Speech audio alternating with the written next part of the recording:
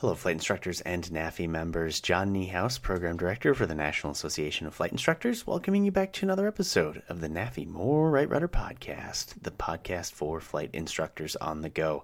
And today I've got a special thanks to not just this episode's sponsor, but also longtime supporter, sponsor, and friend of NAFI, Sporty's Pilot Shop.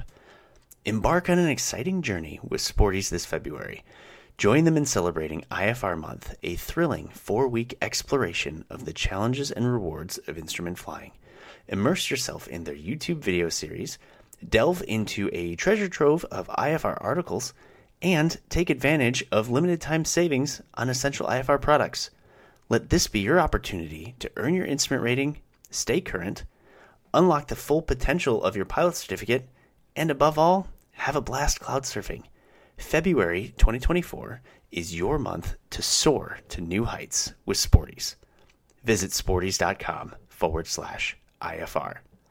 In addition, Sporty's also is kind enough to offer discounts to NAFI members, so don't forget to log into your NAFI account and try to get 20% off of most training products. So we thank them for sponsoring this episode, and certainly we thank them for their longtime support of NAFI and our members.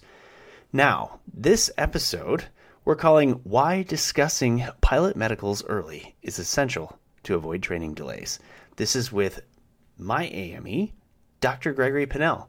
But Dr. Pinnell also runs a business called Air Docs. And he came on the podcast to sort of discuss just kind of some of the issues with medicals and how to prevent a delay in getting your pilot medical. So this is paired up with sort of the medical series that we ran in January. So I think it's a really good episode. I hope you enjoy it. Don't forget to subscribe to our podcast, maybe rate us, maybe find us on social media, and above all, make sure you join NAFI if you haven't already.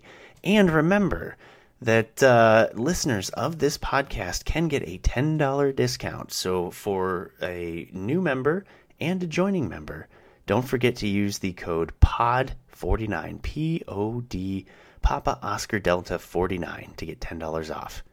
Thank you so much and enjoy the episode.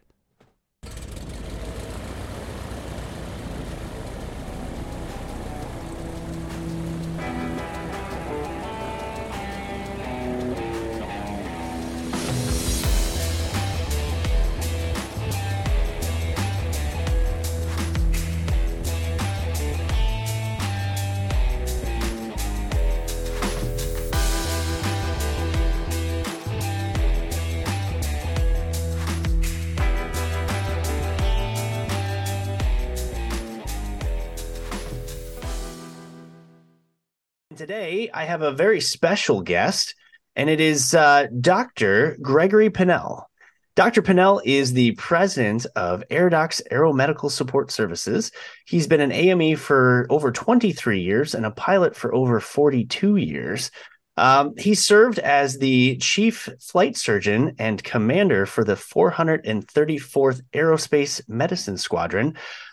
He was the deputy chief of the Astronautics, for tough word for me, for human space flight support, and worked on 23 space shuttle missions. He works for my alma mater as a adjunct professor for Western Michigan University, and I'm very proud to say he is my AME. He gets to see me at least once a year. Dr. Pinnell, welcome to the podcast. Thank you very much, John. Pleasure to be here. And it's a pleasure to have you. For those that don't know, we have been talking about this for a while now, and there's a lot of things coming down the pike from just sort of the aviation side, but primarily on the flight instructor side of how we could be doing better in regards to making sure that our students are not just prepared to get their medical, but that we sort of know what we're getting into and making sure that they don't have issues along the way. I'm understanding that there's a pretty good backlog in that. And so you and I got to talking, and the whole primary idea of this particular podcast, and it's going to be a lead in into your Mentor Live, which we'll have some dates on soon. And it's the idea that by the time the flight instructors are starting to even have a conversation about medicals with their students, they've already invested a ton of money and could potentially have thrown it away because maybe there are some things that would be difficult for that student to overcome. Would you agree with that? Yeah, we see that, John, on a very, very regular basis. Basically, every week we'll see these kind of problems. So what's going on, and what how do we relate this back to how a flight instructor can be, I mean, let's be honest, doing a better job with this? Well, the flight instructors have a pretty broad responsibility as far as, first of all, protecting themselves and the student, and also educating the student into the aviation community. And obviously, when a flight instructor is working through a lesson plan or a progression with a student, regardless of how often they're flying, they don't want to have a break in training. Obviously, and everybody knows this, we want training to be on a regular basis so we don't lose lessons from the past lesson. And one of the things that we see on a very, very regular basis, particularly in the Part 61 schools, is we'll see a student get through his flight training, get up into that 14, 15, 16-hour range, and starting to be looking at, pre-solo preparation. And the flight instructor says, hey, I need to get a copy of your medical before I can allow you to solo. And then we wind up seeing the student, who is usually young, not all the time, but generally who is young. And then we find a medical condition that likely is not going to be a showstopper. The showstoppers are very rare. We do see them because of the volume of cases we see, but they're pretty darn rare. But what we see is we see something that's going to slam on the brakes of the flight training, possibly for like 6 months or even a year. And a lot of times it's in a situation where the student pilot doesn't really have a problem, but getting through the documentation and the evaluations to prove that they don't have a problem and to get them their medical is going to take an extended period of time. Obviously, we don't see that as much in the 141 schools, although we do see it, where the student may have that same problem, but they have to have the medical before they start the flight training. So usually we have at least a little bit more lead time to be able to start addressing the problem. So why do you think that, we're seeing an increase in this type of activity? What is the catalyst to instructors just not talking about the medical with students prior to training, regardless of which regulation they're operating under? Well, I mean, there's a variety of reasons why the instructor may not want to broach the subject. We do see some of them who do. But, one aspect of it, I hate to put it in these terms, but, financial for the flight instructor. They don't want to lose a student. And I don't blame them on that at all. Or they may not be thinking of that, or they may not in their initial lessons, and this is probably the biggest reason, in their initial lessons with the student, they're not seeing a problem. The student's Mm-hmm. progressing well. They're doing what they should be doing for like 4 or 5 hours or how many ever hours of flight training. And they don't see any physical deformity in the person or any particular behavioral problem. And they say, well, this isn't likely going to be an issue. But then we find something in the student's history Mm-hmm. that was and is going to delay us. Well, and it's probably a combination of, as we know, there's a lot of turnover in instructors and a Yes. lot of them are new and there's probably a fair amount of them that don't know what they don't know. I mean, I think that that's something at NAFI we've tried to help with because you can teach somebody to do the job, but there's so much unwritten, wearing of different hats that you can't know until the person sort of stumbles upon them. And I think having a understanding of physiology and the human body may be one of those sort of lower limiting factors on flight instructors. I couldn't agree with you more. I will say in the 40 some odd years in the aviation milieu that I've been, and I got my pilot's license, and actually I got mine in 8 weeks over 2 months in undergrad when I had 2 months free, and I just went, full throttle to get it done. But the one of the things that we've seen is the turnover in flight instructors right now. I don't think anyone alive today has ever seen anything like that. Well, there's so many things in the aviation industry going on right now that no one alive has ever seen anything like that because of the pilot shortage situation that we've got. So that is part of the problem. And the second part of what you said is they just don't know what they don't know. And we don't expect them to. Yeah. But we need to have the flight instructors have at least a basic knowledge of the things that, although again may not be showstoppers, may delay things, give us time to get the person's medical in their hands. You want me to give you an example, John? Sure. What do you got? All right. So let's talk about what is by far and away the most common scenario that we run into, and that of issues of attention deficit disorder, sometimes intermixed with what we call autism spectrum disorder. But let's stay focused just on attention deficit disorder. The first problem we run into it, and this isn't basically aviation, this is across the board. It is way overdiagnosed in kids. And it is also overdiagnosed from the perspective of there is limited testing frequently. Sometimes the diagnosis will be made on little Johnny based on a teacher's report or something like that. And the next thing you know, the child is on, or the youngster is on, medication. Now, I will tell you, any normal person, if they're put on any of the attention deficit disorder medications, will remain calmer. I don't care if you have no indications of ADHD or attention deficit disorder, you will remain calmer. But so Johnny couldn't sit still in school. He's given medication and now he can. So, okay, diagnosis confirmed, maybe not so much. So the youngster gets a little bit older, maybe gets into his 12, 13-year age. They may have been vacationing off the medication during the summertime when little Johnny's not in school. But there's never been a definitive diagnosis, and maybe the family or the person themselves, the patient themselves, says, I'm not really sure I need this medication anymore. Okay, so the medication is stopped, sometimes with or without the acquiescence of the prescriber who is prescribing in the first place.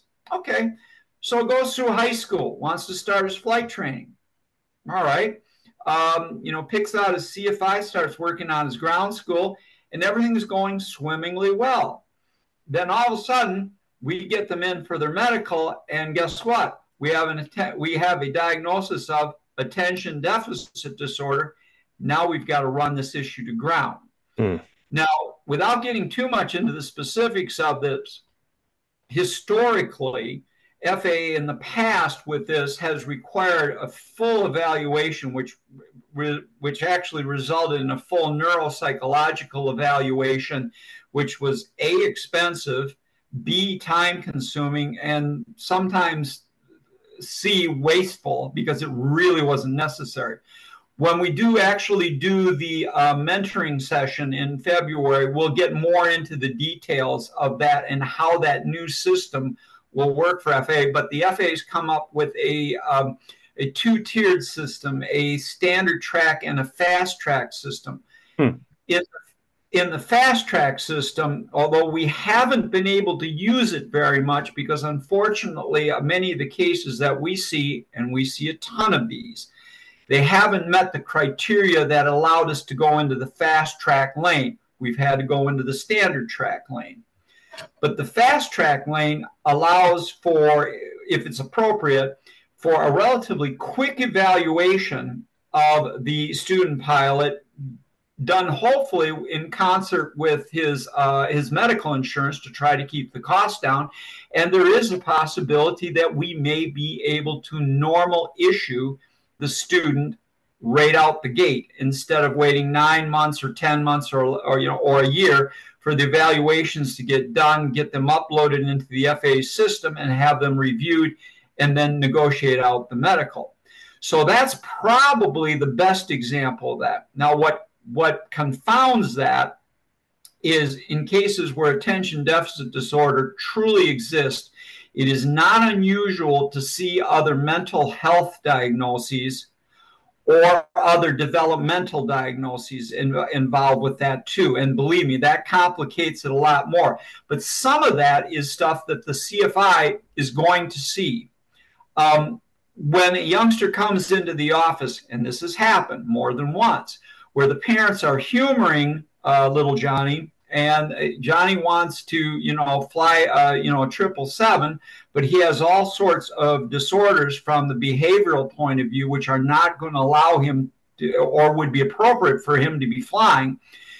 Sometimes we'll see that kind of behavior when the youngster is sitting in the chair, even while we're just talking with him, we'll start to see things which are telling us there's a problem.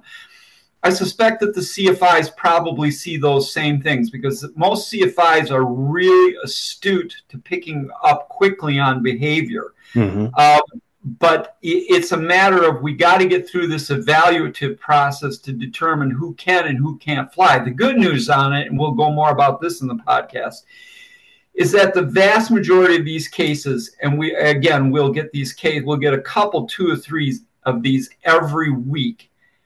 The vast majority of them go on to medical certification. They may need to be on a special issuance for a while. We may need to follow them for a couple of years, see how they're doing on their flight training, but the vast majority of these will succeed. So that's an example of how this can roll, at least the broad strokes of it.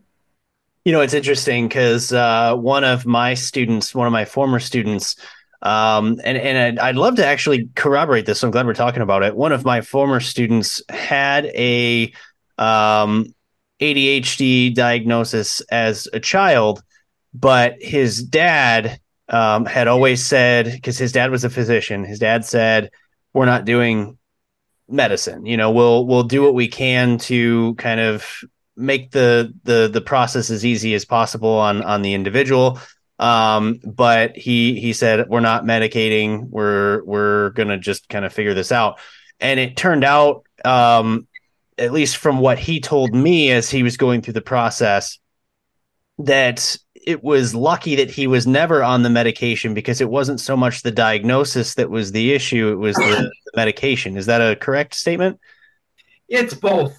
It's both. Okay. It's both. Now, kudos to that physician who didn't want to go down the medication road. I mean, I'm not trying to be critical, but sometimes we see some of these behavioral issues. I mean, it really comes down to parenting as much as anything. But it is both the diagnosis and the use of medication that cofactor into the evaluation of the student pilot. Is it just the nature of having been diagnosed with something that has created the issue for medical certification, or is it the actual classification of having ADHD that is the hang up? That's a good question, actually, John. And operationally, I will tell you it's more it's far more often it's the diagnosis which occurred either right or wrong. And again, remember, circle back to what I said a few minutes ago. It's overdiagnosed like crazy. Maybe not as much anymore. We're getting a little bit better with it. But it's usually more the diagnosis than actually what we see as far as the students' transcripts. They have a part-time job, how they're doing in that. The CFI statement, which tells us he's doing fine. Mm-hmm. He's doing exactly what he should be doing for the amount of hours that we got. Now, in fairness, although this is rare, and we have had this a couple times, we see dozens of CFI statements, literally dozens.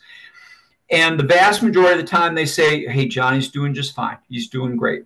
And we have to we have to factor that in with what the evaluations either in the past or what we're currently doing on them to corroborate the diagnosis. We have to put those two together and try to get to make sense out of them. But every once in a while, and we've had a couple of these, where the CFI has said, we got a problem. Yeah. Okay. And, within the context of this podcast, I don't want to spend too much on the story, but basically the CFI said he doesn't want to get back into the air with the kid again. And obviously that resulted in a phone call to the CFI saying, what did you tell me what you saw? I mean, I've seen hundreds of student pilots go through flight training. I don't see this coming from a CFI saying, I don't want to get back in the aircraft. Mm-hmm. Obviously, that didn't bode well for the youngster. So it's both, and it's a matter of what we have to tease out. Well, and that's interesting, and I'm glad you mentioned it because I don't think I've ever heard it before. We always talk about the CFIs, as a career, as a job, it is sort of a safety line of defense. Not only are we, teaching as the FAA is deeming like, hey, this is the new thing. This is safe. We need people to understand this. This is the best way to teach it to create safe pilots. But we're also getting those people back for, either recurrent rides or recertification rides, flight reviews, IPCs, what have you. But then on the same notion, the flight instructors are then being used as sort of the defense against what could be an unsafe pilot. Mm-hmm. So I think that's interesting. But what I always love to do is try to find ways to sort of spin it to the positive. And this is the part that I didn't realize. I didn't know that a flight instructor could actually write something that could be beneficial to the student if they do have a potential issue that the instructor could sort of vouch for them on their behalf. That's an interesting thought. Absolutely.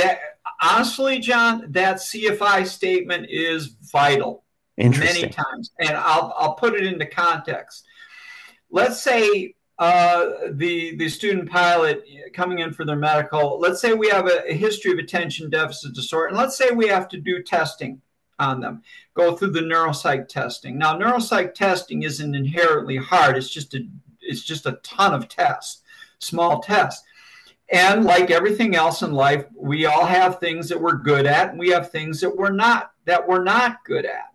So Johnny goes through his neuropsych testing, and yeah, he's got a few weaknesses, in processing or recall, but I mean, they're not huge weaknesses. But now we've got to put that didactic testing. Now we've got to put that in real life context. And the CFI statement on that is crucial because to show you how this will roll frequently on this is, so we'll get this neuropsych testing saying, okay, we're looking pretty good, but we got a few weaknesses here. We got a CFI statement that's saying Johnny's doing really well. Now, what'll happen with us is we'll get a call or we'll engage with one of the FAA doctors, which we know all of them. We've been working with these guys for, many, many, many more years than I care to admit, actually. And they'll go, what do you think? You got a good feeling about this, you got a bad feeling about this. And the vast majority of the time saying, we're two thumbs up. Now, to take it one step further, what kind of medical will this youngster maybe get? Well, the majority of the times they wind up on a special issuance for a couple of years. Let's let him fly. Let's get him going. Let's see how he does. Okay, we may require some recurring reports from his treating physician and hopefully from the CFI too, that says he's doing great. And then after one or two cycles with him, if everything's going well, he gets released back to a normal medical. Wish him well and hope his flying career goes well. So that's how those roll. And what it comes back to, John, is that CFI statement makes it real. I'm good at reading neuropsych report. I'm reasonably good at neuropsych reading neuropsych reports. I'm not a neuropsychologist, nor did I sleep at a Holiday Inn Express last night, okay? But I'm not a flight instructor. I'm just a 2,000 hour plus private pilot, and that CFI, whose job, as you said, is a defense mechanism for the national airspace system. I'm really depending on them because, frankly, they know way more about flying than I do. I'm really depending on them to tell me, what have we got? What are you seeing in real life in this person? And they generally do a very good job with that.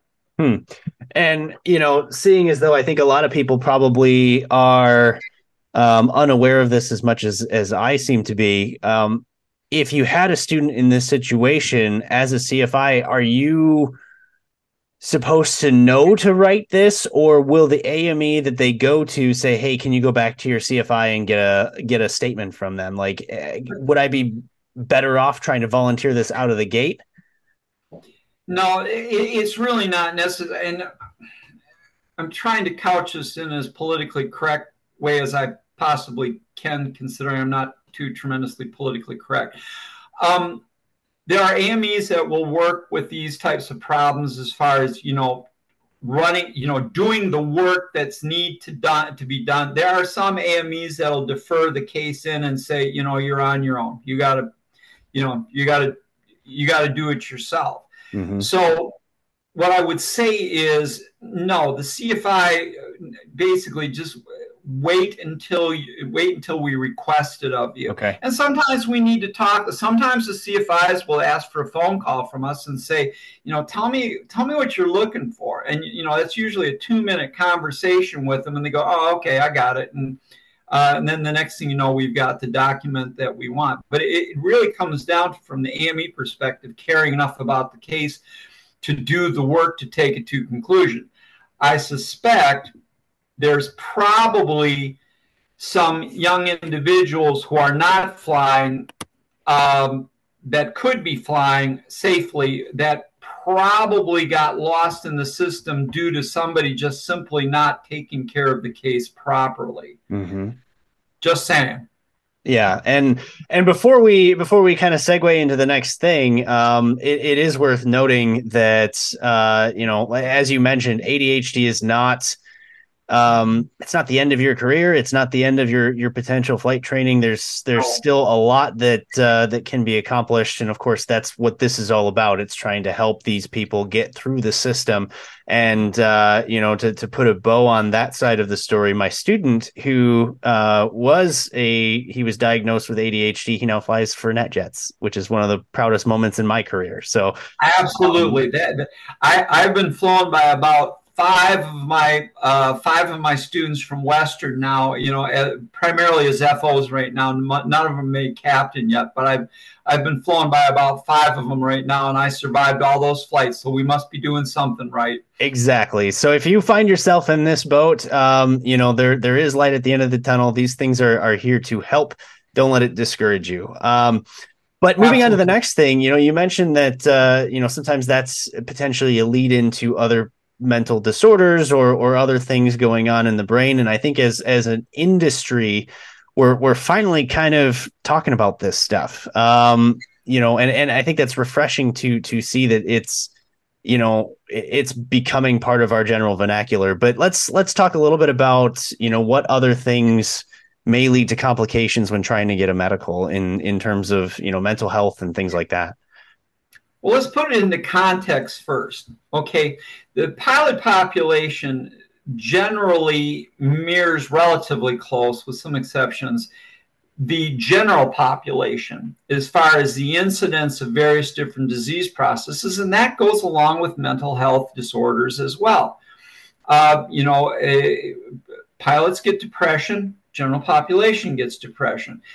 Obviously, as a pilot, particularly when you're flying others, the consequences or potential consequences of mental health illness can be a way worse. I mean, obviously, look at Andreas Lubitz in the German wings situation. Mm-hmm. Now, we've had a couple, and it's not probably completely accurate to say that we've all of a sudden discovered this problem. Okay, it has been on the FAA's radar for some years, But now we've had a couple relatively high-profile incidents recently too. involving the Part 121 industry that are really concerning. And I'm specifically speaking to the jump seater that basically tried to do an engine shutdown. And also then the recent flight, well, back in August of last year, where the FO threatened his captain over a medical divert. I mean, this is really getting real now. Mm-hmm. All right.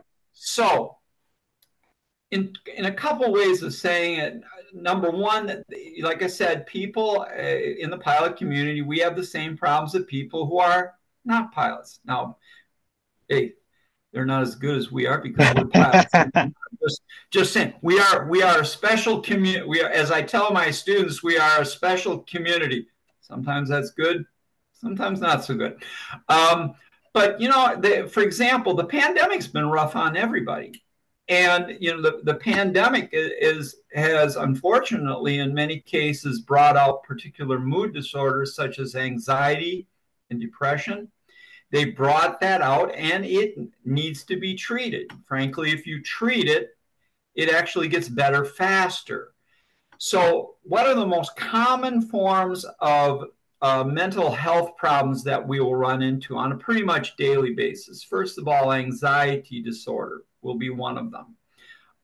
Number two will be depression. And these are called mood disorders, all right, or because of depressed mood or anxious mood. Another one that we'll see very commonly, and probably there's nobody who's lived life long enough that hasn't gone through some version of this, is what's called an adjustment disorder. And we'll get more into that in the actual Mentor Live session. But what is an adjustment disorder? An adjustment disorder is where something happens in your life, and good or bad. It doesn't necessarily just have to be bad. It can be good. And it overwhelms your coping mechanisms. And basically, it makes us not as functional as we should be. Now, we know for a fact that if we treat it, again, sometimes with medication, such as the other mood disorders, we know that it gets better faster. But we know in the adjustment disorder, it will be, by definition, it will be a time-limited event. It will get better. If it doesn't, it's not an adjustment disorder. So what we see commonly and we see this one as much in the adults as we see in the younger student pilots. Sometime in their history, they had a episode of depression, whether major depressive disorder or some other mood disorder, or maybe anxiety disorder, sometimes panic attacks, but that's a whole nother subject. Or at some point or another, when, if their parents got divorced, if they had to relocate away from friends, they wound up having an adjustment disorder where they needed to get seen by a provider, and quite appropriately, they needed to be treated. So, because suicide by aircraft or bad events by aircraft are not unknown, okay?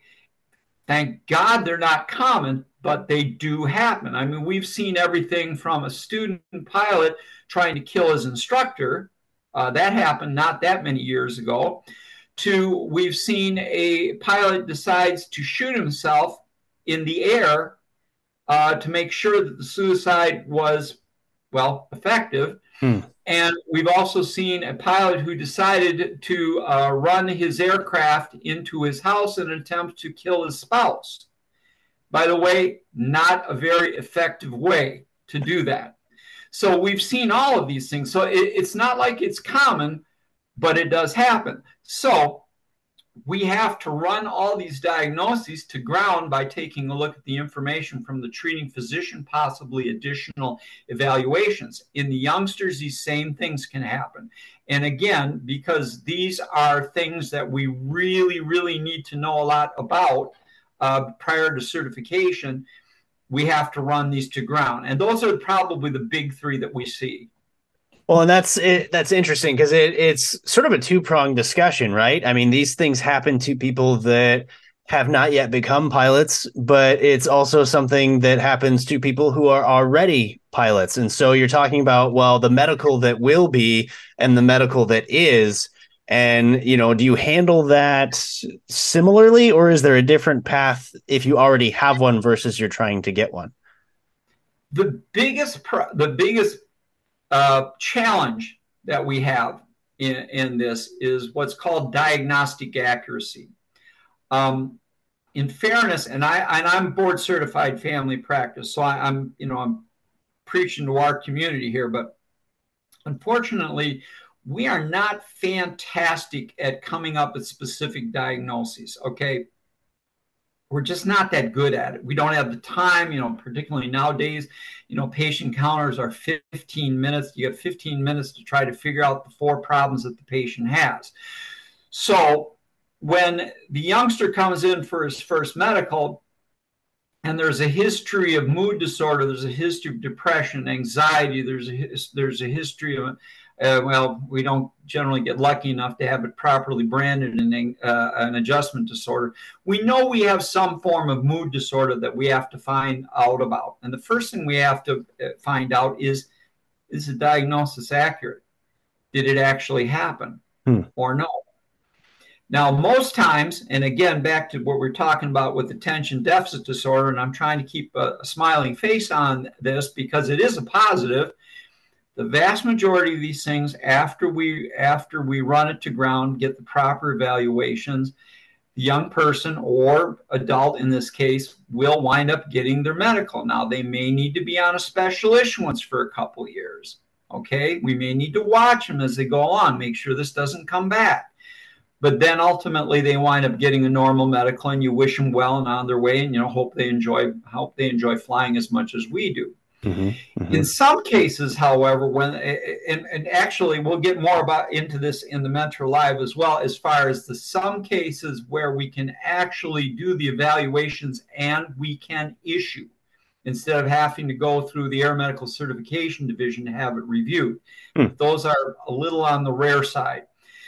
But in some cases, yeah, there is a problem and it is ongoing. And because we have this SSRI program that involves 4 SSRI medications and now Wellbutrin, we may be able to certify the airman on medication. Now, the evaluation process for that it's extensive as it needs to be. It needs to be extensive. And they're watched every 6 months, but there are some very nice processes in place, and we've been very successful utilizing them where we are able to get people back into the air. But it's a continuum of where we start and where we end, from evaluation and diagnostic accuracy all the way through to certification, and it does take a while. Mm-hmm.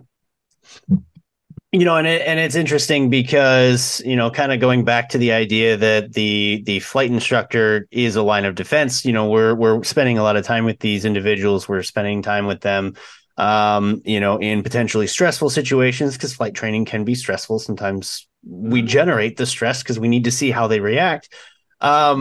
When a AME comes back to an instructor and says, "Hey, I'd like to have your sort of analysis per the letter that we talked about." How does the instructor then kind of determine, well, what is natural stress or nerves versus, this person may have an issue, handling these circumstances. Maybe they've got some other things going on. Like, how do you differentiate between what is quote unquote normal and what might not be? It's hard. I do not envy the CFI. I honestly, I am in awe of CFIs. I'm particularly in awe of my CFI who managed to get through in 8 weeks with my flight training. There are certain behaviors of nervousness that, yeah, everyone's, well, all right, let's just throw it out on the table there. Okay, so in your flight check, back in the very early 1980s, when you're doing your flight check and you do your under the hood unusual attitudes, and the first time, the only time you've ever in your lifetime, for whatever reason, looked up. No idea why I did that. luckily, the guy was willing to give me a second chance. He said he liked my attitude. I was flying a lot. I was flying about 5 days a week, and I told him, I said, put the aircraft in any attitude you want. I said, you can invert it if you want. I will get this aircraft level. And he let me take another shot at it, and it went fine. We'll also talk about my turns about a point where I think I did about 10 turns about the point before he finally asked me, are you going to roll out? So that kind of thing's kind of normal nervousness, but and maybe even on a missed approach or a touch and go, maybe reaching for the flaps instead of the throttle, or the throttle, something along that. That's normal nervousness. But and I'll give you an actual example that a CFI came to us with. So he's got an older pilot. And he's trying to say, I'm trying to figure out what's real and what's not real here. And, tell me what he did. And he said, well, we were basically, I gave him, basically a rejected landing. And he reached for the flaps, like I said, instead of pushing up the throttle to go around. Oh, okay, all right. That's just kind of nerves. And for the CFIs there, tell me if I'm wrong on this. But what clued us in that we have a problem was when the CFI said, okay, well, then we had another incident. So we had a runway, single runway, taxiways only on both ends. Okay. So full stop landing, midfield. The CFI told him, taxi on in. The student pilot turned right off the runway in the middle of the runway and started going across the field to get to the hangars.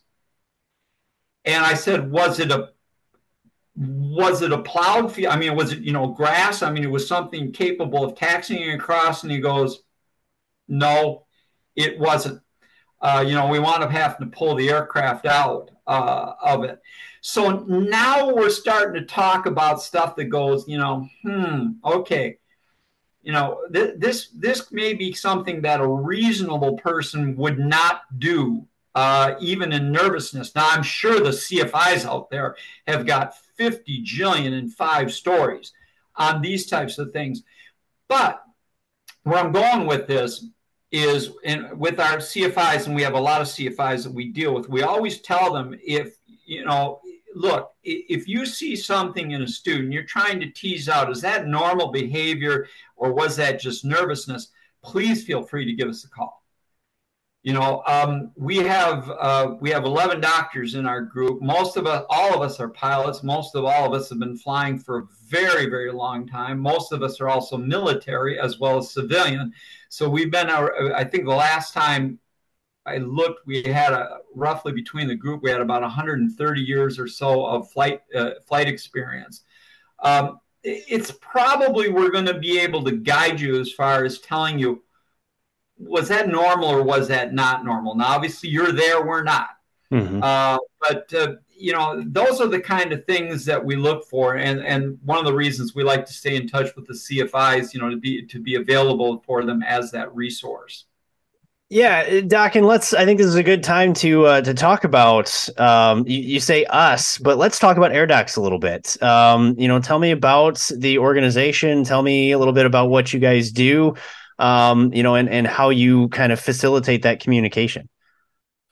Well, we started back roughly about 23 years ago with myself and Dr. Brown. I'm trained both on the civilian side and also the military side as a flight surgeon. And what we saw a lot of pilots who weren't flying, who probably could be flying, but they were given bad information, sometimes by other pilots, sometimes unfortunately by the AMEs that they were seeing. And we basically grew the organization and grew and continued to grow till we're consulting on pilots basically all around the country and sometimes around the world. We have a bunch of affiliate doctors now who are with us. And some of the other services lines that we branched into is we do in-flight support for Part 91 and Part 135. We have a fleet of aircraft across multiple operators that we provide the in-flight for. We also have our own line of medical kits, and your alumni at Western. We have the high altitude lab there, which we own and operate for Western Michigan University, where we teach the students, how to recognize their hypoxic signs. And actually, we've got about 80 some odd students we're trying to get through before Christmas on that. So those are the various different. Basically, we're all aviation.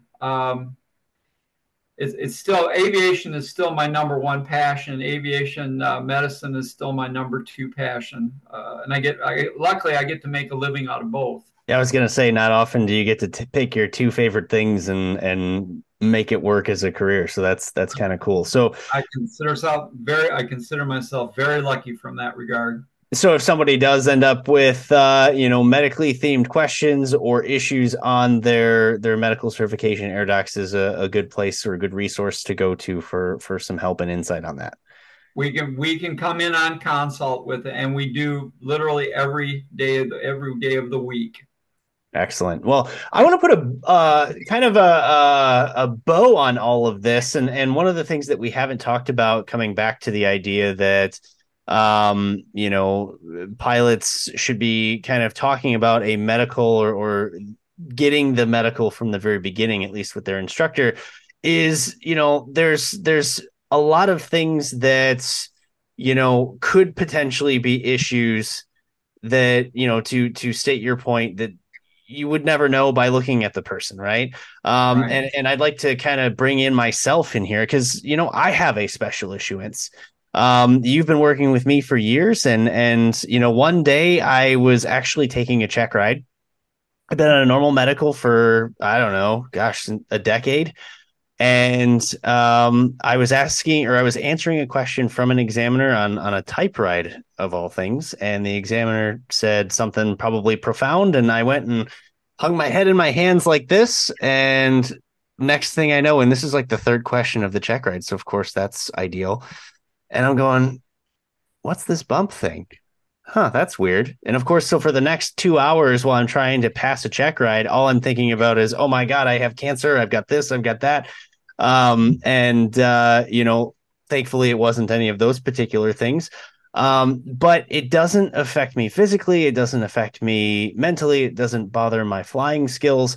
But unfortunately, it has turned out to be one of those things that the FAA has said, hey, we need to pay attention to this. We need to watch what this is.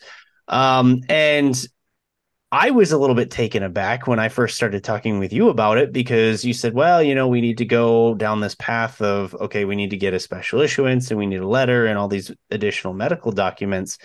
And I remember I asked you, I went, I don't understand.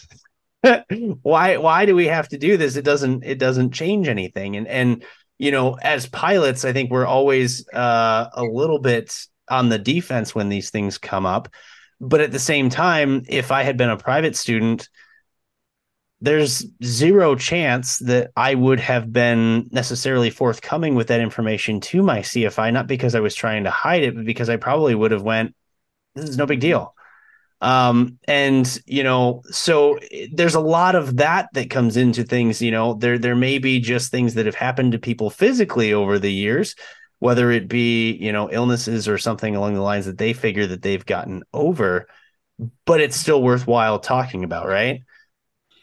Absolutely. The FAA is a relatively risk intolerant organization or agency. Honestly, the only way we'll ever make the national airspace system completely 100% safe is if we don't fly. Mm-hmm. Okay, that's the only way we're going to get to 100% safety. So obviously that's not practical. So what we do is we try to mitigate that risk. And, unfortunately, most of aviation medicine is written in blood. Mm-hmm. In other words, a lot of these conditions that we follow for special issuance, unfortunately, we've had an accident or fatality that's been secondary to that. And I can name you a bunch of those. But the really, really, as you said, to put a bow on it, the thing to know for the flight instructors is this. These are the foot stomps. We know the flight training is very, very expensive. We want to do it as efficiently as possible to maximize the time and maximize the training. What's always a good strategy for the flight instructor is to find out from the student, do you have any medical conditions that we may need to know more about? Now, that's an important way to couch it. You don't have to say, do you know of any medical conditions which may disqualify you? Mm-hmm. Because honestly, the final denial rate for FA on medicals is extremely low. It's roughly 1/10 of 1%. The amount of people that ultimately are not allowed to fly is very, very low. So the chances are really, really good that we're going to be able to let this person fly. And it's better to find that out earlier in the process so we can get through this regulatory aspect of it, so their flight training can proceed properly. The other part of that is we get that the CFIs, or just anyone on the street for that matter, is not going to necessarily know what is aerometrically significant. And you may ask yourself, why is this condition aerometrically significant? Why do we need to be on a special issuance for this condition?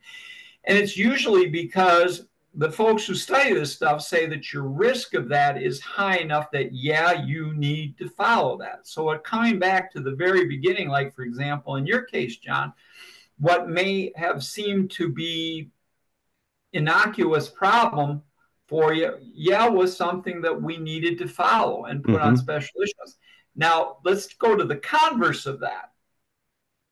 If there isn't a day that we get somebody who emails us or makes a phone call saying, "Oh my God, I've got this problem. Can I fly? Oh my God, is my flying career over? Is it over before I started?" The answer is no, it's not. And it's not, and it's not even a special issuance. Particularly when I started out earlier, it was hilarious to have someone come in with a simple diagnosis, say hypertension or high blood pressure, and they've got some documentation, and we go look through the documentation, and we get their blood pressure and the like, and they're going, God, when am I going to get? How long is it going to take me to get my medical? Well, as long as it takes me to type it out on the typewriter, it's going to take a couple minutes, but we'll have it done pretty soon. Now, obviously, we don't type out certificates anymore, but it's a matter of just a cooperative nature between the CFIs and the aeromedical community and getting us into the loop early in case there are any questions. You don't want to have to wait, and this has happened, you don't want to have to wait until Johnny's in his lesson, and as he gets out of the airplane, the bottle of Ritalin falls out of his pocket. Mm-hmm. That actually happened. Mm. Okay. Bring us in early, recognize that you can be encouraging with them, recognize it is likely, very likely, going to have a good outcome. And we can all go forward and, help try to keep the national airspace system safe. I think that's great advice. And, I think that it all comes back to, have an open dialogue with your student, make Right. sure that you understand who they are. And I think the benefit to that isn't just the medical certification and, training and stuff like that, but understanding your student has benefits well beyond that. It helps you learn how to properly teach them. It's, a communication and understanding network for them.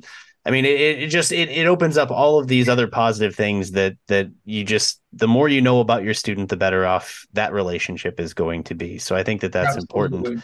Absolutely. Dr. Pinnell, as we kind of close this down, I appreciate you taking the time. I've always appreciated your guidance as my own AME, and for all the things that you've done for me personally. But you've been very active in aviation and keeping pilots safe, and I think that's truly important and needs to be appreciated by the rest of us. So thank you for all that you do. And for those of you out there, special issuance isn't the end of the world. It wasn't for me, and you just got to get your ducks in a row and keep trudging forward. So thank you, Doc. Any final thoughts? Nope. Just remember, we all have a responsibility, all of us who are in this business, to basically protect the national airspace system, but also at the same time protect the pilot, protect this person who is in our charge. So, it's an awesome responsibility. We take it seriously. I'm sure the CFIs take it very seriously. And if we work together, we have a better outcome and we put more pilots in the seat. Perfect. Thank you, Doctor. Take care now. Have a good one.